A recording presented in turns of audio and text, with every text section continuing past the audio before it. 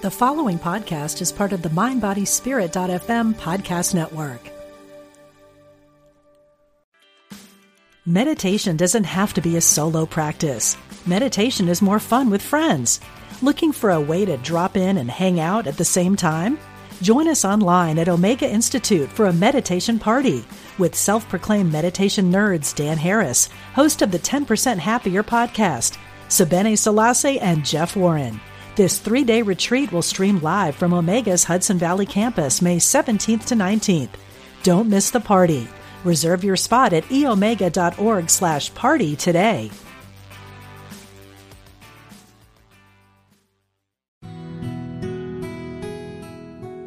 Discover the power within. Unity Online Radio. The voice of an awakening world.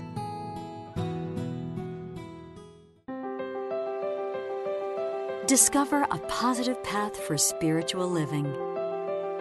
Welcome to Voices of Unity with Reverend Jackie Fernandez. This is Reverend Jackie Fernandez, and we are live from the tower at Unity Village, the sacred grounds of Unity Village. So welcome to the show today. I'm so excited to have here in the studio with me Reverend Rose Schwab. Thank you. Thank you for having me. Rose is the senior minister at Smooch. Mm-hmm. Those in the Kansas City area will know that that is the name of the Shawnee Mission Unitarian Universalist Church. And you've been there for 4 years now. Mm-hmm. I was trying to think. I think you're still new there, but it's been 4 years. So welcome, and that's going well for you? Yes, it's wonderful. Thank you. I love in your bio here, you were raised Unitarian Universalist, and you believe church to be a place of authenticity, healing, justice, and transformation. Sounds very familiar. And called by unanimous vote on May 8th, 2016. Congratulations. 2016. And this is what I love. She brings a love of creative, embodied, music-centered worship, as well as a holy curiosity to pastoral care. A holy curiosity, what does that mean to you? Holy curiosity means allowing for moments of chaos and allowing for the Spirit to move and for the divine to blossom in between us. So I think for me, relationships are very central to my own spiritual life, and feeling like I am honoring the sacredness that goes on between I and thou. Mm-hmm. So I think the holy curiosity is about, it's about a place to be and a place to come from and a place to strive for. And I find that in moments of tightness or moments of anxiety or moments when I don't feel connected to what is sacred, I find that my curiosity is the first to go. So yes. I try to come back to curiosity and approach especially situations that are stressful or tense with as much curiosity as possible. I so resonate with that. I was just having this conversation actually yesterday about how curiosity is that openness of heart and mind. Then if we can turn to curiosity, it can pull us sort of out of our own assumptions and presumptions that we're making in the moment, which are often the things that cause a little bit of separation. Mm-hmm. So I love that you bring that right there in the forefront of your ministry. It's powerful, powerful stuff. So where were you before you were at Smooch? Before I was at Smooch, I did a hospital residency in St. Paul, Minnesota in behavioral health hospitals, which was a profound experience. Chaplaincy is a beautiful type of ministry. It's a lot about the holy curiosity. It's a lot about not assuming that you know more about somebody than they know about themselves. It's a lot about meeting people where they're at. So that was a year of doing that, which was so informative and such a beautiful ministry. That was all training, and before that, I did an internship in St. Louis, actually during the Ferguson crisis, and oh wow, tried to be a support and ally in that situation as best I could. And then before that, I went to seminary at Union Theological Seminary in New York City. Awesome. Mm-hmm. It's been such a powerful and interesting time to be a pulpit minister. Mm-hmm. We've had so much in our sociopolitical climate.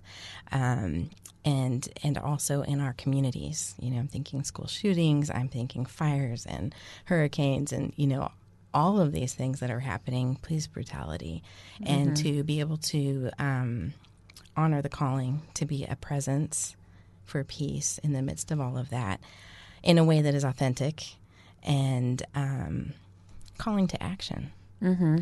And so I have you here today for a very specific reason. And those who know me know I'm a little ornery. And so I heard, I've seen on social media, you're here in the Kansas City area, and I live actually kind of in your neck of the woods. And I saw Lenexa Church sues City of Lenexa for denial of a homeless shelter permit. And that caught my attention. And so I'm like following up on that. Also, mutual friend, your wife, and congratulations. I should say that. You're a newlywed. So congratulations for that. Thank you. So we're friends on Facebook. So I've, caught wind of all this. And then one of your congregants reached out to me, who I work with here, and was like, hey, you should have Red Rose on your show. And I was like, oh, I definitely should do that now. And so thank you so much, on short notice for coming to this, because I really want to, I think, this kind of conversation, the activity of the church, who the church is in the world, is a conversation that we have to constantly be in, not just within our own bubble, but to be able to come together. And, the show is Voices of Unity, and I like to bring other people into conversation together. So to be able to come together today and talk about that, but also the context that we're in right now, just in church life, liturgical life, is Advent. And so, when I reached out to you, you came back with, we can talk about poverty and privilege and all of this in the context of the Christmas story and what it means to be in that anticipation of the coming Christ in light of what you're doing politically in your community. So talk to us about how this church came to sue the City of Lenexa. So there is a lack of emergency resources for the homeless population in Kansas City and Northeast Kansas. And we Unitarian Universalists believe in the inherent worth and dignity of every person. And that's kind of the beating heart of our religion and our religious beliefs, that every single person has inherent worth and dignity, and that it is our call to uplift that and do the work of our church, which is uphold the inherent worth and dignity of every person. So I have a lot of thoughts about the church's role in society as the moral voice, and as especially with universalism being the goal of the world community, I think, to uplift all humans. So we are trying to live into our values. We're trying to put our money where our mouth is. We're trying to lead a community that is in crisis into a deeper community and deeper relationship with as much compassion and humanity as possible. Love it. I wish I had like an amen button here I could push, and the crowd said amen. That compassion piece that you're talking about, the universalism, oneness is another term of, connecting that, just at a human level, we are all one, and that preserving that sense of sacred dignity in the individual is critical for the church to take action in and to really be a voice for that. And so your tradition, the Unitarian Universalists, have a really good track record with that. I would say that's not really the case for unity.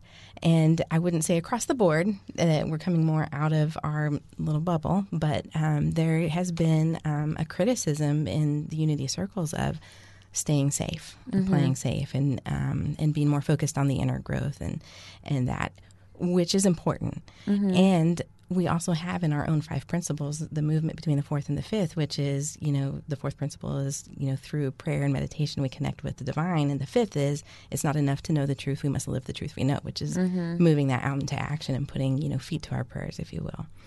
So I know I'm a voice for that, and, always kind of poking and prodding and And there are a lot of Unity churches who have come out of that bubble and who have taken action in some very sensitive areas and in profound ways. So I applaud your history of that in your, tradition, and then also the willingness, right now with your community to really lead in this way. And so I'm curious how, first and foremost, there was an idea, some divine idea, to create a temporary homeless shelter, right? And temporary warming center. Okay. And so talk about that process, how that idea was birthed in your community and what that was like. It was brought to us, and we said yes. Yeah. So something about how do you... I mean... there you go. I love it. Well, it was brought to us, and we were like, yep. But that yes, I mean, how do you... I mean, the moment you're asking questions about how do you, as a community, move towards justice work as part of the sacred work of a community, especially when there are questions of privilege, there are questions of comfort. Yes. How do you make the transition into putting your money where your mouth is, putting feet to your prayers? Well, I know. I mean, like I said, I live out in that area, and I know that there are people there who would be shocked to learn that there would be a need for a homeless shelter in that part of the city. Well, you just got to open your eyes. Yeah. You just got to look, and people are there. Right. Yep. Homelessness is on the rise, and a lot of beds are closing, and there are very few resources. And the homeless population is a very diverse group, and it is a group of people who have inherent worth and dignity and deserve a place to sleep and deserve a meal. And it could happen to anyone. Right. And I mean, a big thing that I think about is is about the covenant that we make as a global community of humans. How are we going to treat each other? And part of that, in saying that I'm going to support you in your moment of need, is saying that I expect to be supported in my moment of need. And when my child or my brother needs support, I expect that the covenant comes back to me too, and that I will be supported. And it's kind of, I mean, I think there's a real connection in justice work between having an acknowledgement of your own suffering and being connected to that, not as like and I mean, there's a lot of questions around how do you focus on your own suffering in a way that is really self-loving and not self-harming or that kind of stuff. But for me, part of the work in my congregation around this has been, has been around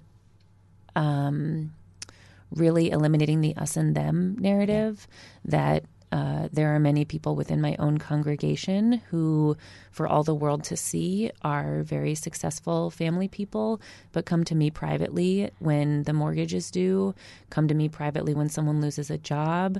And that's that I'm holding that as minister. Because I hold confidentiality, of course. So I hold that knowledge that I'm finding people housing, that I'm finding people food. I do that through my pastoral care team and with myself, but really also not shouldering that by myself, but letting other people carry that. And that has been probably one of the most beautiful experiences of this, is that people have taken up the mantle.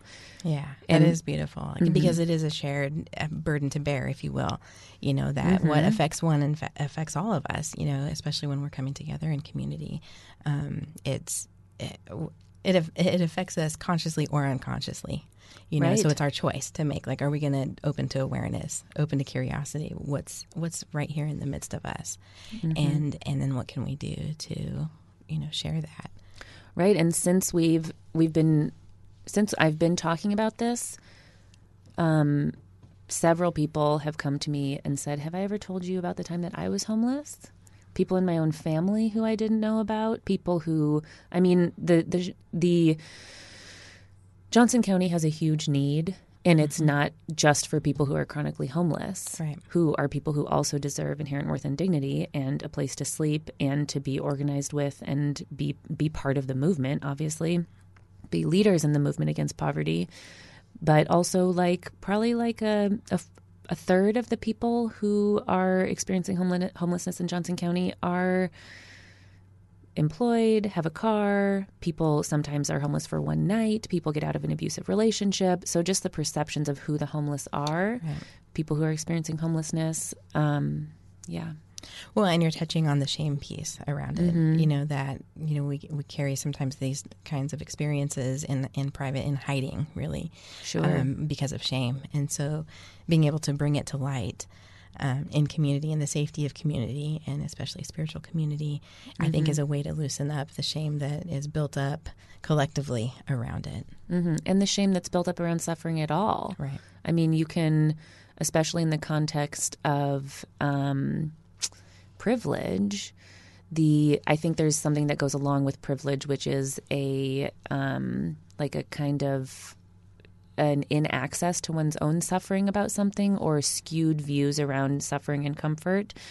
And so, I mean, I'm trying to do a lot of work around honest dialogue, storytelling, just how do we get to the crux of what it is. And this issue has kind of forced my community to look at the crux, which is like human bodies in the cold. Like, that's a very clear type of suffering that does have this very, very long religious history behind it because of the ministry of Jesus. Right.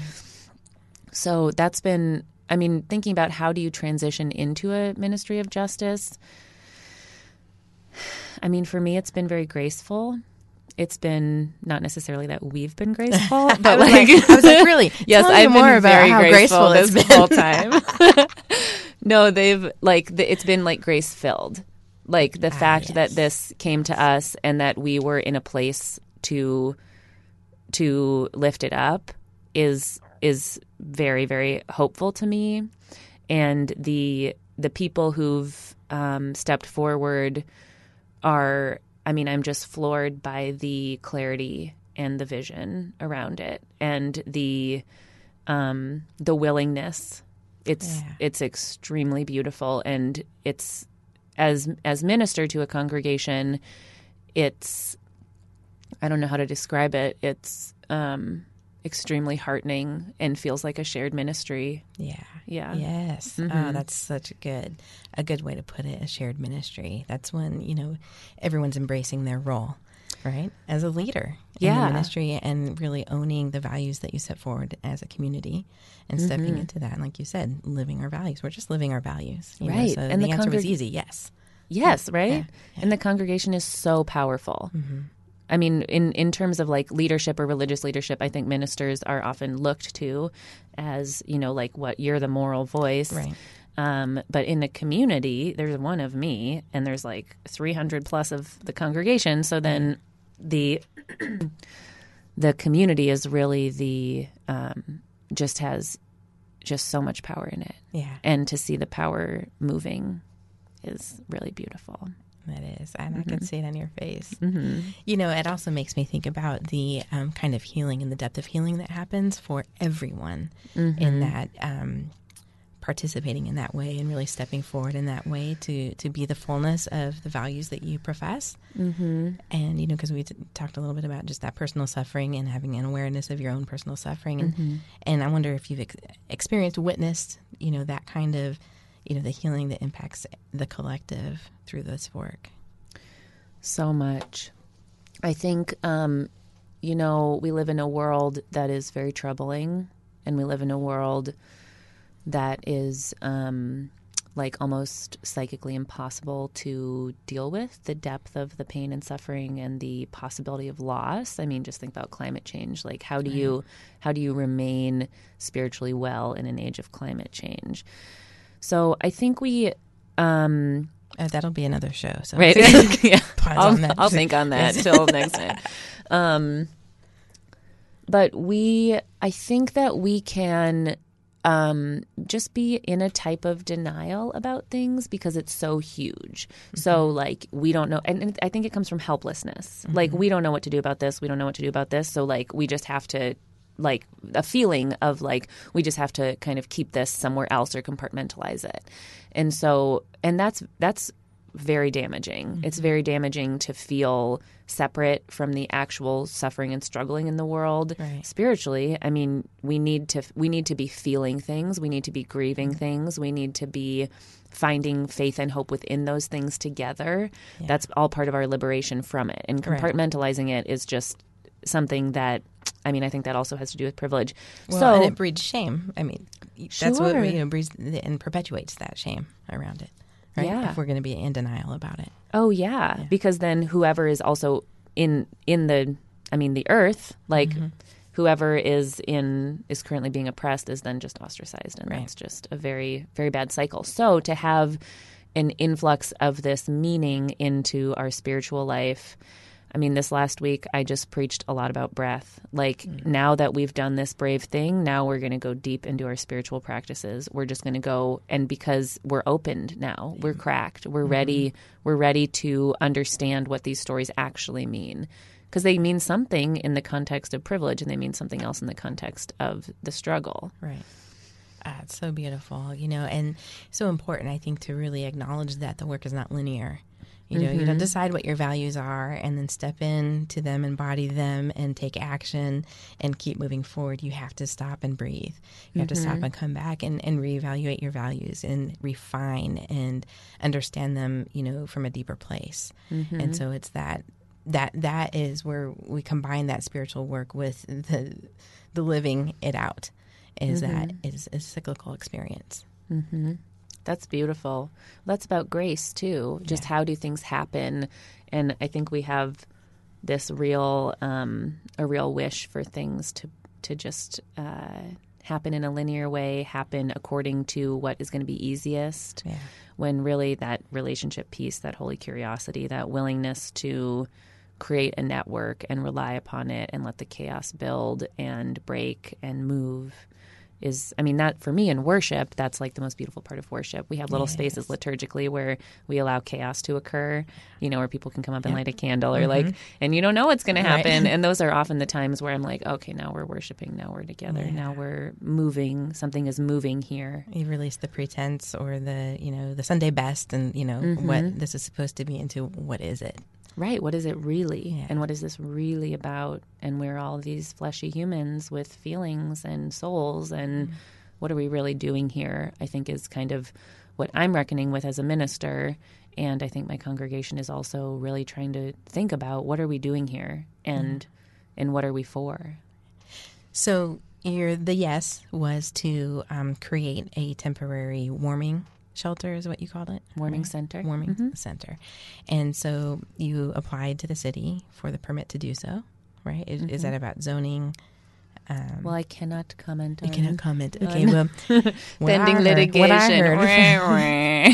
You can search it on, Facebook. There are plenty of articles. The AP has picked it up. This is, it's really all a buzz. And so the city has declined. I think it was a permit, and so you're moving forward in what I would presume was the next step for what you as a community felt called to do and to stay in this conversation. So I'm going to leave that part there because I know you're limited in what you can say about it, except to say that I think it's just really important to recognize that when a community says yes, that being able to keep in mind that you say yes to a vision, to an idea, and then when you take the first step or the second step, that all starts to shift, right? Reality settles in, and then to stay in that yes. Okay, and what does it look like now? What are we saying yes to? If we're saying yes to that initial vision, we allow it to unfold as it will and to shift and move and expand. If we stay in that yes place and doing the spiritual work along the way, then we might have embarked on an adventure of which we had not initially imagined. And I think that, without saying anything specific, that process is something that we all experience in many, many different ways to the point that we allow it.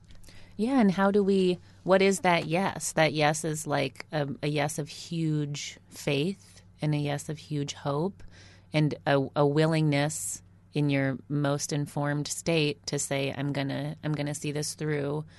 And I think the question for me is how do we keep in all of the stress and all of the just the the amount of energy that goes into doing justice work, what do we keep sacred at the center, and how do we keep those stories and those knowledges, sacred knowledges, right at the center of what we're doing. Right. Yeah. I really like what you said about how do you keep on saying yes, because we're going through this litigation, and that's a huge undertaking. Huge. I mean, it is extremely expensive. Yeah.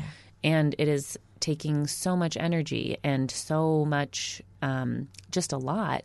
But then what happens when there's a temporary warming center? Then there's a whole nother, how do we organize with people? How do we honor people? How do we care for people? I mean, those are huge questions that the church has been asking for a long time. Yeah. And a lot of it's really, really basic, but it feels a little bit like it's easy, especially in an institution, to get away from the basic and, spend a lot of time on things that are a little bit loftier. And so I think I'm really trying to think about what's that basic thing that we need to boil down to. And really that's the inherent worth and dignity of every person. That's the divine. That's your breath. It's just very basic things, because I'm just trying to lower anxiety and lower the energetic moments so that we can kind of have that touchstone inside. Yeah, that's really beautiful.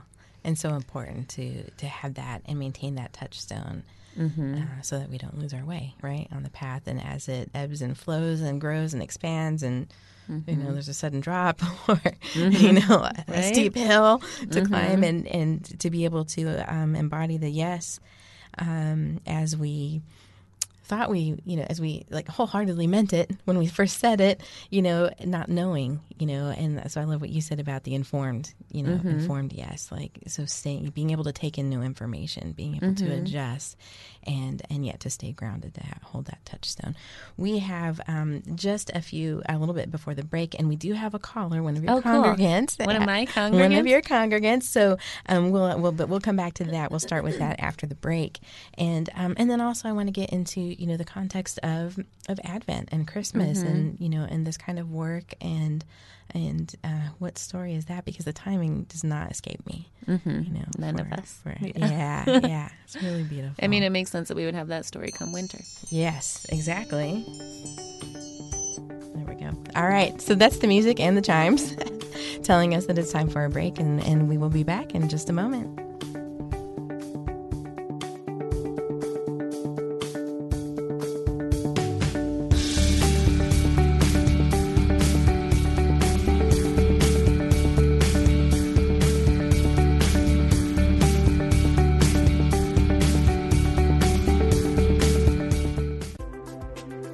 All are welcome. We're glad you found us. Unity Online Radio, the voice of an awakening world. Thanks for joining us. Welcome back to Voices of Unity with Reverend Jackie Fernandez. This is Reverend Jackie, and I'm back with Reverend Rose Schwab from Smooch, the Shawnee Mission Unitarian Universalist Church. And so we've been talking about the work that your ministry has been doing in effort to bring a warming center to the community.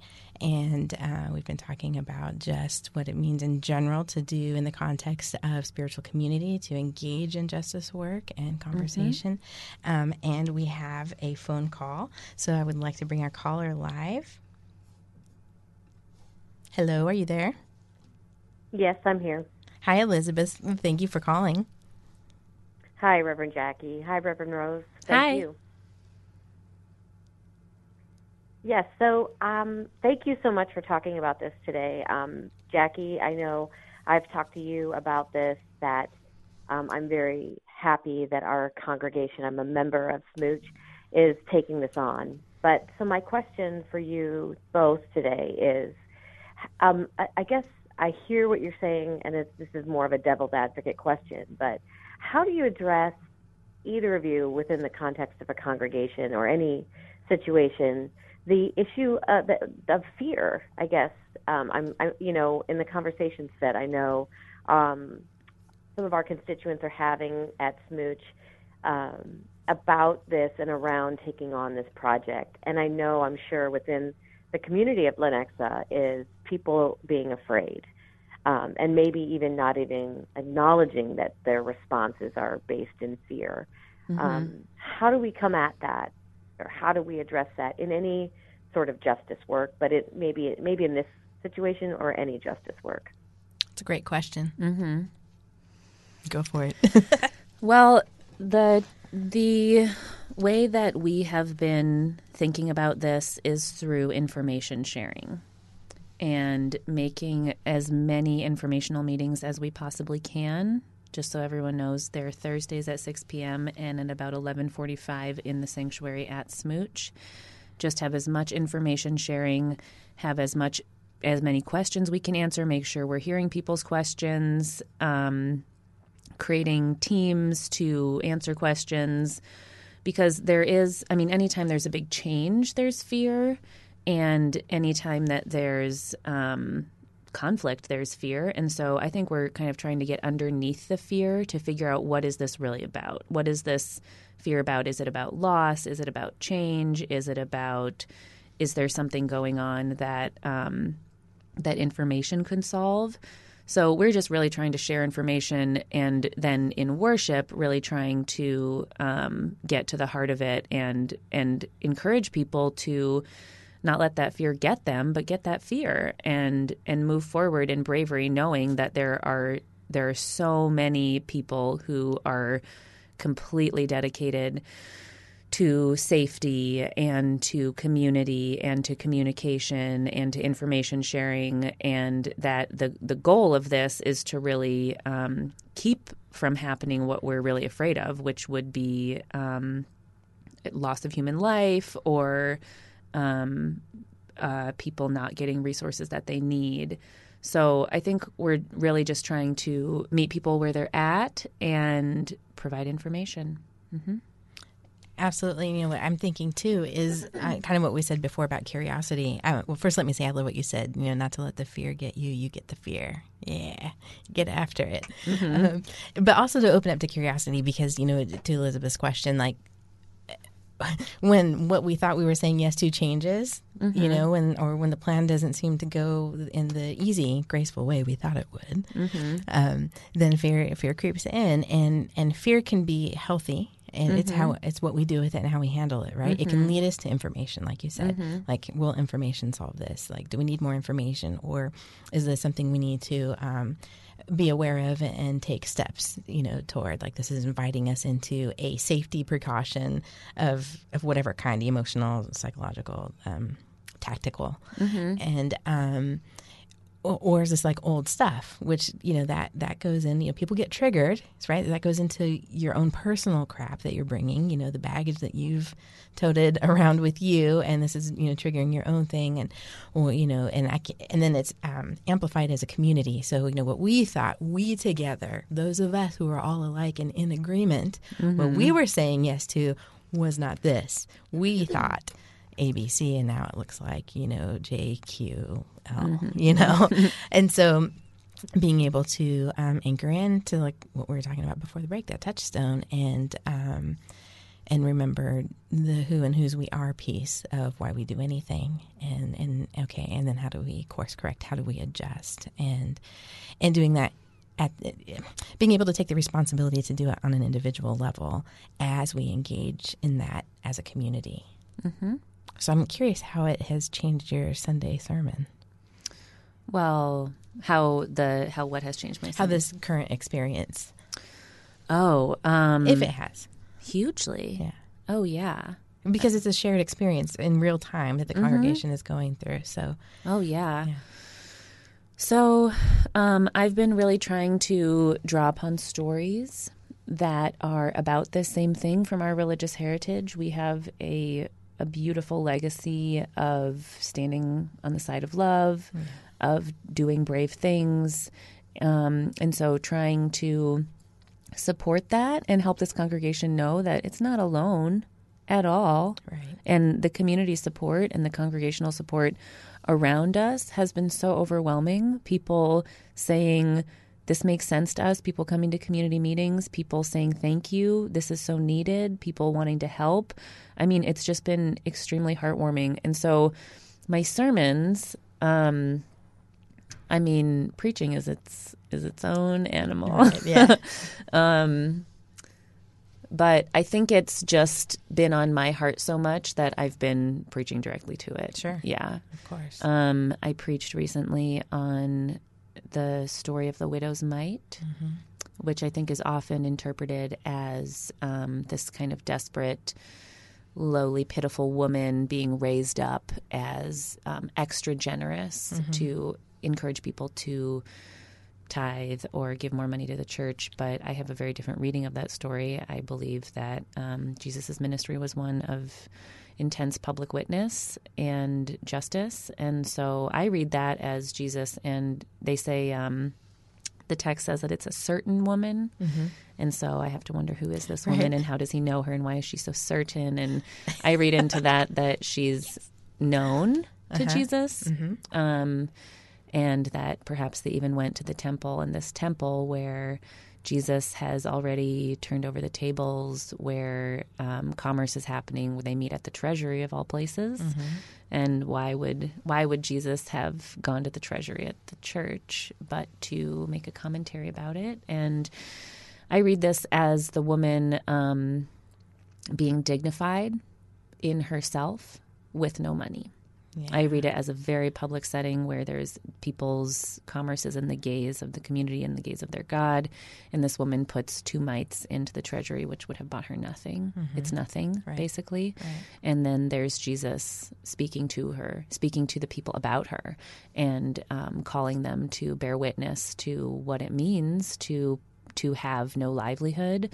The word livelihood in the text is actually translatable as fullness of stomach. So kind of taking it down to like the bare bones of what this is actually about. It's about physical hunger, and it's about a physical need. And so that type of bright light being shown on a woman who is being dignified in that place, being a very, very powerful shifting moment. And so thinking about Jesus' ministry as that, as really, really radically in solidarity with the poor and in solidarity with the oppressed, and that being what he did. So I've preached that sermon. That's beautiful. Thank you for sharing that. Preach. Preach. And I love your approach to Scripture, to the text. There's so much, especially in those nuances of that certain woman. Why was she so certain? That's a good question. And yes, and to really expand that, in just a very human level of what it means to be validated.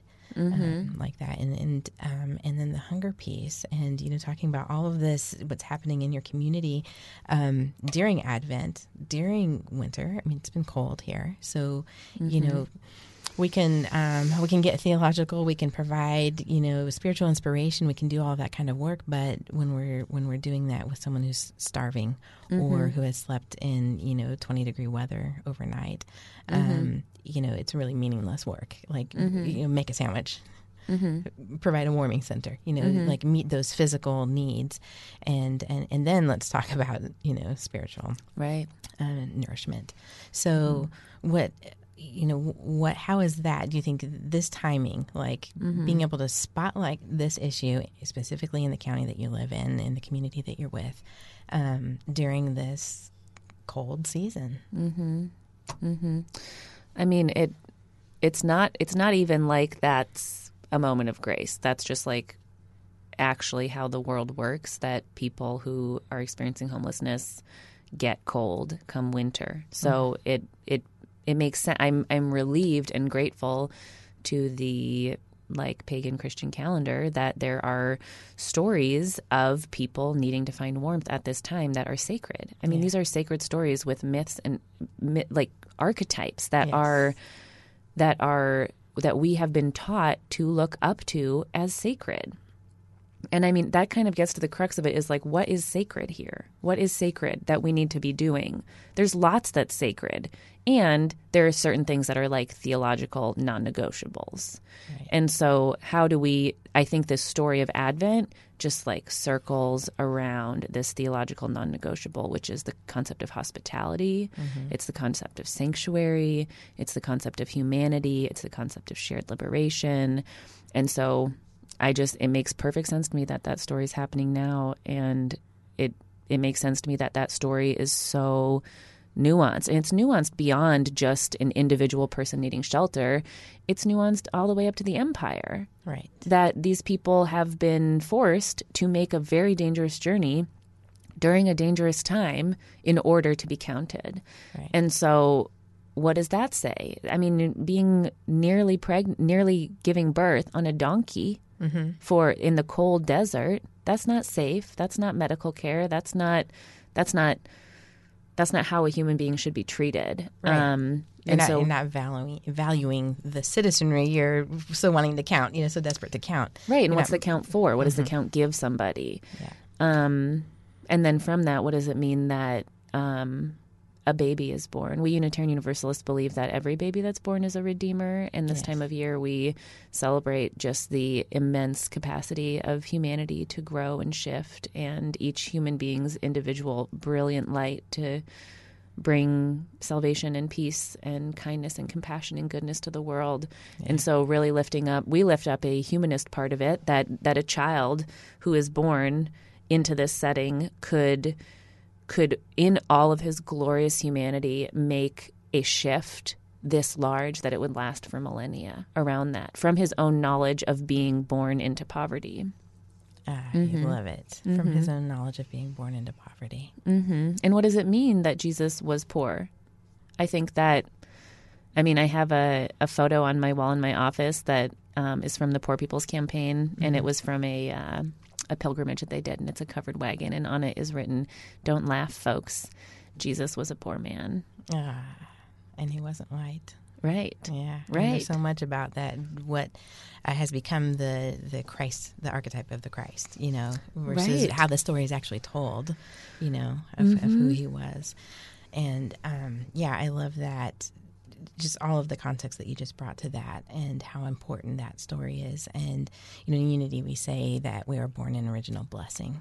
And that to me, I'll say it this way and not try to represent all of Unity, because everyone would say it differently. But I think that the Christmas story, the birth of Jesus, is Christianity's great gift to the world, because it is that telling of the divine being made incarnate, of coming in, and that it's not, it's not withheld from anyone. And so what you're saying is from the humanist perspective, and fully human, fully divine, and being able to live out that calling. And what does that mean, to have that not withheld from anyone? Right. Humanity is not withheld from anyone, right, at all. And what does it mean that one person drew attention to that so profoundly, and that this person was so effective, and that we have that human agency too? Yes. We have that agency to be that powerful and that honorific of the divine, and see it within ourselves and others, and move in this way that is so intelligent and so graceful. Yeah. It's beautiful. It's so beautiful. And we overcomplicate it, right? We try to make so much out of it. Well, and then that was Jesus and, the Christ and without sin. And, we make up all these sort of tangential stories about it in order to separate and make it unattainable. Whether we do that individually from ourselves or whether that's done for us, by a collective or a society that wants to say, no, you have no power. Right. But what does it mean to know that you do have power? And how's that for a liberative message? Yeah, it's everything. It's everything. And power, paired with wisdom. Power that's not used to, overcome other people, but to overcome those ideas that would separate us. Yeah. Yeah. That's beautiful. Good stuff. Oh my gosh. Thank you so much for saying yes to this. It was kind of a last minute thing, but this has been delightful and, such a powerful time. And I heard you say, and I don't want to, not spend any time on this, because I heard you mention the cost. That this is, a more expensive undertaking than maybe what you had first envisioned. And so we're going to, move, ebb and flow and move and expand, with that.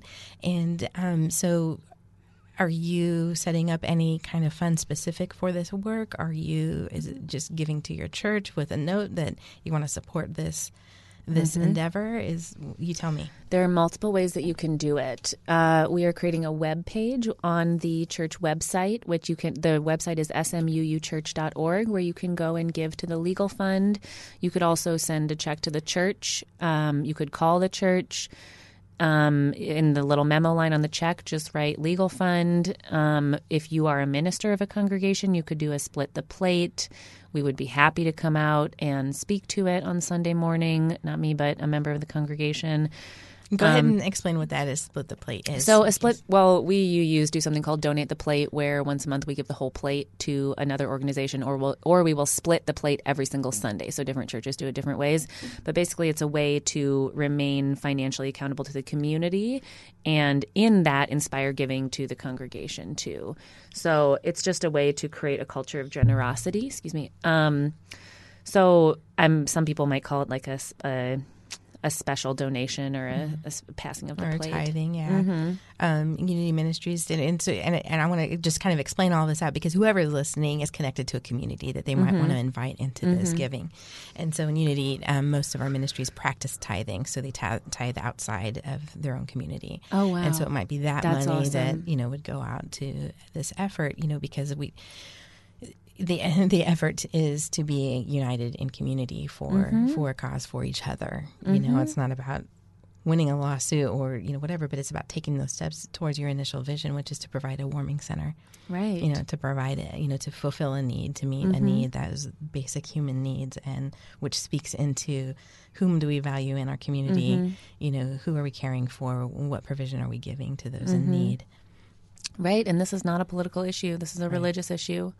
This is an issue that churches should be allowed to practice our ministry in our church, and that our ministry and our vision says very, very clearly that we care for the inherent worth and dignity of every single person. Right. And churches should be allowed to practice. They should absolutely be allowed to practice that. And communities have come to rely on that, and the church's willingness over, throughout history to be that provision in the communities, right? So let's let's not let that slide. That, our communities are really built, with the reliance. If the churches were all to shut down and stop that kind of work, it would, I can't even imagine the extent it would touch. Right. It would be the churches provide. I mean, faith communities have every single faith community has mandates around how to support people who are the outcast. I mean, it's just so central to the ministry of the church. And I did want to say one more thing about, this conflict, and then what Elizabeth,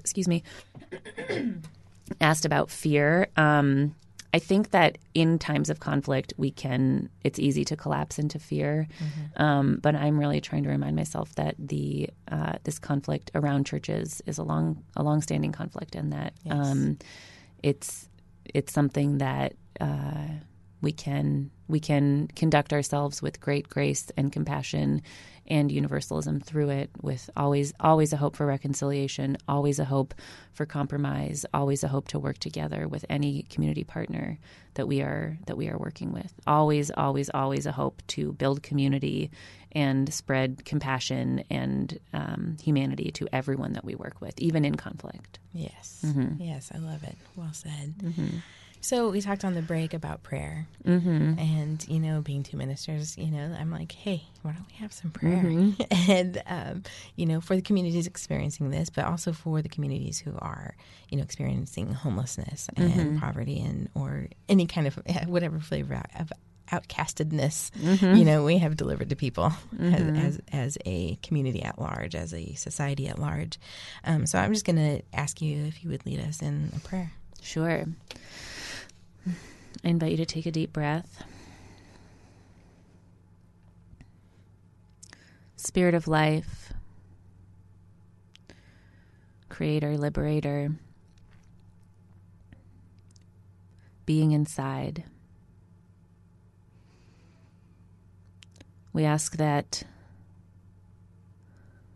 all people who are experiencing homelessness, people who are cold to the skin, hungry to the belly, aching in the heart, not knowing where one belongs, not knowing if one is wanted. We ask that these people find shelter immediately, find community immediately, find food, find family, find healing, find reconciliation.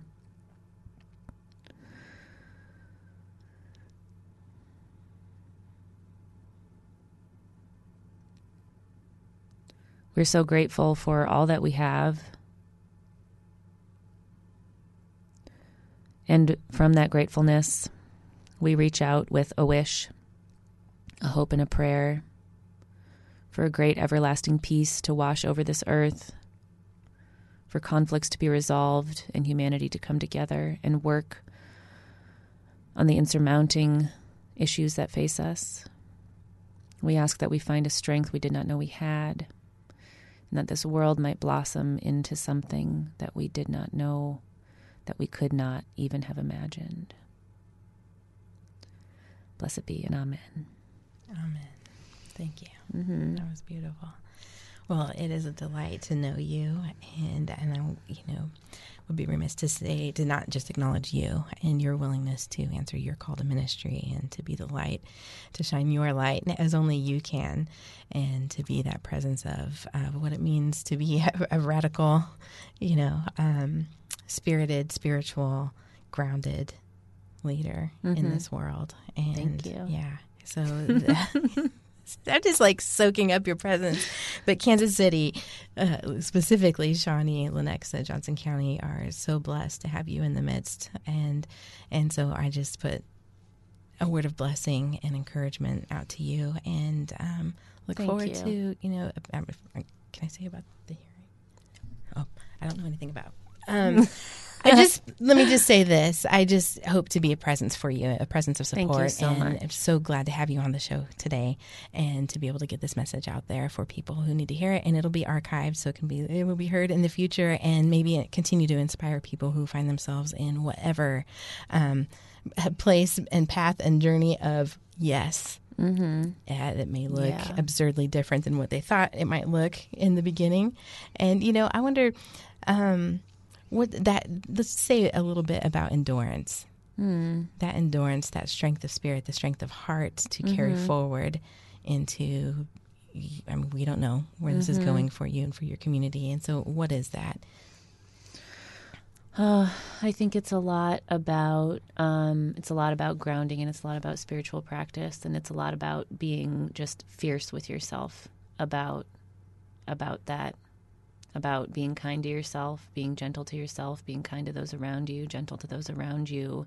But that doesn't mean not boundaried. I think it means finding a balance within yourself that honors the light in others and honors the light in you, and just eating good food and going for walks and sleeping enough. And I'm saying that to myself. All that good stuff. Right. Yeah. Right. That we get called, we preach to the things that we've been called to experience. Oh, yeah. Right? You know, and so that, that firsthand experience of how we bring forward that. And and so I see that for your community, and as they navigate this journey that they have said yes to, and in the, as spiritual ninja warriors, right? Heck yeah. Yeah, heck yeah. I want to be a spiritual ninja warrior. Yeah, you are. You are. Yes. So, thank you for listening, and we'll continue next week with this story of Advent, but in the ways that, real time. Let's put this story in real time, because it's not a story that has left for centuries ago. This is a story that is alive and real and in us today, to the extent we allow it, and to to the extent of our willingness to exemplify it and honor that. And so I want to continue in this conversation, and I think I'm just going to put it out there that I'd like to have you back for Season for Nonviolence. Oh, cool! Yeah, I'm going to do a whole series on that, and sounds so awesome. So everyone's been put on notice that for the new year, we're on an upward trajectory to get out of our sacred bubbles. Right. Yeah, it's really great to spend time with another minister, and I appreciate your blessing a lot. It goes a long way, and I am so grateful to everyone who's listening and everyone who has a heart for this issue. Thank you so much for listening. Yes, thank you. And so I always end the show with, until next time, stay tuned in and tuned up in spirit.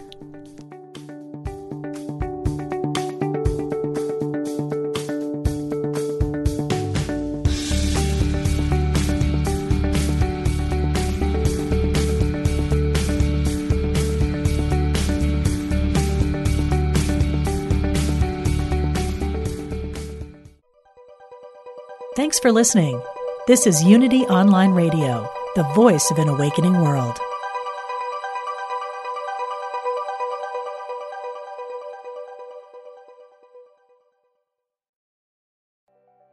I'm Michelle Phillips, a celebrity makeup artist, beauty expert, self-confidence coach, and Hay House author. My podcast, Beauty and Beyond, is the place for women navigating the challenges of the aging process.